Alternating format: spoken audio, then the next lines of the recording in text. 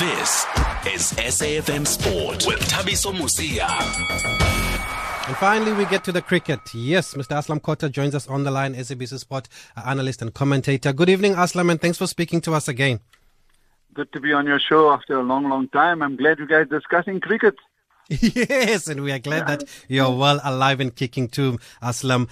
And we usually talk South Africa when we talk cricket. We focus on our own team. But what did you make of the World Test Championship final and the fact that New Zealand is the best test team in the world? Well, I mean, they are very well-oiled, polished team. They've shown consistency in not just in test matches as they have in the last 3 years, but they've also done exceptionally well in one-day internationals. Remember, they made the final at home in 2015. They lost to a technicality in the 2019 World Cup. And now a third final, and they finally taken silverware home, and much deserved. As I said, polished team, very organized, and an excellent balance. And I must say that the bowling attack has been absolutely superb in the way they've gone about doing things, and the way they've performed as a bowling unit has been very impressive, because that's what the world game has been seeing now recently. South Africa obviously developing, but England, Australia, and also India, the bowling that we've seen on display in the last, let's say, 2 years has been phenomenal. And the New Zealanders, I reckon, top that list right now. Yeah, with the likes of Trent Bolt and Team Southee there. And talking about Test cricket, Proteas whitewashing the West Indies. They're saying they take a lot of positives from that. It's good for the team. It's good for the way forward. What impressed you the most in that Test series win?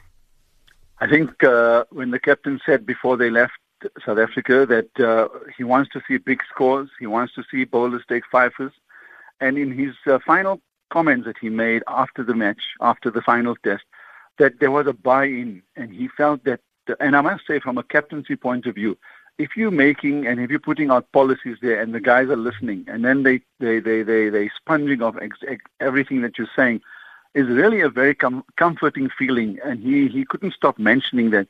So I think all around that's a good thing. There's tremendous stability because he is the captain in Deon Elgar. They've relieved Quinton de Kock, and I'm much pleased for that, because he should never have gotten in the first place. And we've seen now before, that he's actually. Yeah, exactly. And since he's been relieved of that duty, he's just back. He's just found his form again. There was really nothing from a form point of view that was an issue for him. You know, to be selecting teams, to be dropping players, to be in discussions all the time when everybody else is having time off. Captaincy and when you're playing all the formats is absolutely exhausting. And I just think that should never have gone to him.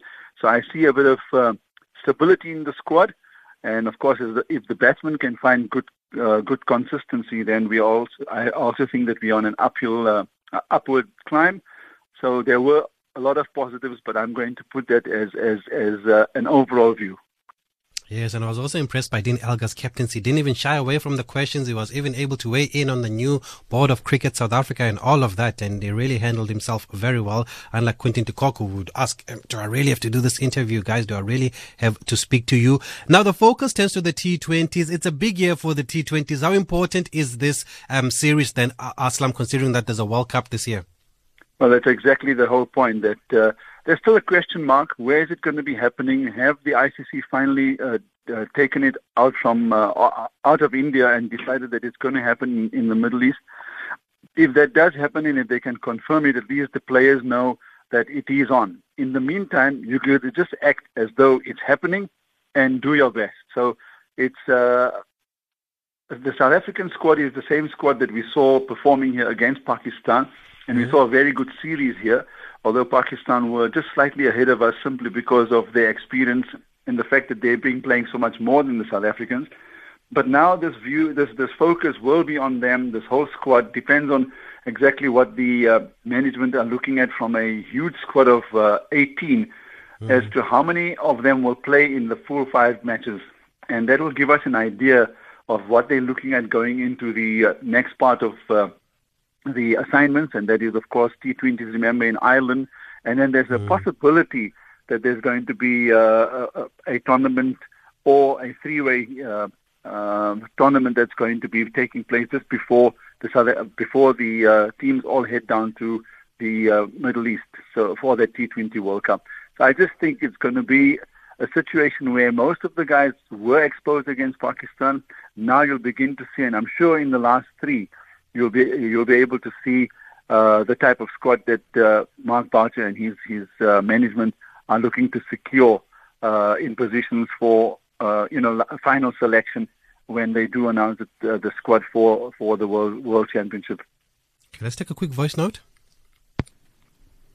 Good evening, Thabiso, and it's Libra here from the Eastern Cape. I've just got two quick questions, maybe to your guest.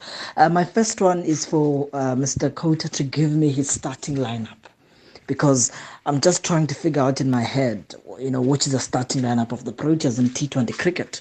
Yes, I know Temba is there, Rassie is there, Quinton is there, but the others, I'm not sure. KG is there, Lungi is there, Andrich is there, Shams is there. But you then start to scramble. And then I hope that the new board of CSA will clean CSA, and congratulations to Mr. Naidu. Thank you very much. Thanks, Libra. We've reached out to Mr. Naidu. He will be able to speak to us next week, so do make a note of that. Aslam, can you pick a starting 11? Is it that simple, or are there still positions up for grabs here? No, I think there's always going to be at least 2 to 3 positions up for grabs, and that's why they've gone with the same squad. So it's good to see from a bowling point of view what the likes of Sisanda Magala and also Vian Mulder, who's now been brought into the squad in the absence of Pretorius, because he's tested positive, Dwayne Pretorius. So, and then also George Linder, the spinner, Tabraiz Shamsi, he has had success in the West Indies, Lazard Williams. So I think there'll be lots of focus on the bowlers and what they will do. As far as the batting is concerned, Quinton de Kock at the top of the order, and most likely, of course, Reza Hendricks, and then Temba Bavuma, the captain. And it looks like a very solid team. Don't forget that they've also got in the likes of Aiden Markram and David Miller. So they spoil for choices. And for me to maybe from a big squad this big, and of course everybody's still up in the air, it'd be very difficult to select a final 11. But I just see that this is a time where the South Africans will look to mix and match the squad, see who works well with each other. Remember, there's always this left and right combination that they look at in T20s as well, in order to try and negate the bowlers. So it's all those little things that are going to come into play, and it's left to, as I said, to the likes of Enoch Nkwe, who's just joined the squad again, and Mark Boucher and them to really find that perfect mix. It's not going to be easy, and especially with the pressure with the World Cup coming up. Okay, let's leave it there. Aslam, we'll catch up again next week when we speak to the new elected chairperson of Cricket South Africa, Mr. Losun Naidu. We'll get your thoughts also on just what's happened as far as the new structure is concerned. But we just wanted to focus on the cricket now ahead of the T20 series. But thanks for speaking to us, Aslam Kota, SABC Sport commentator. And we really have to leave it there, guys. Do check out the launch of the SABC Sport channel. It's now on channel 404. I can see it right now, officially being launched. That's it from us. We have to go.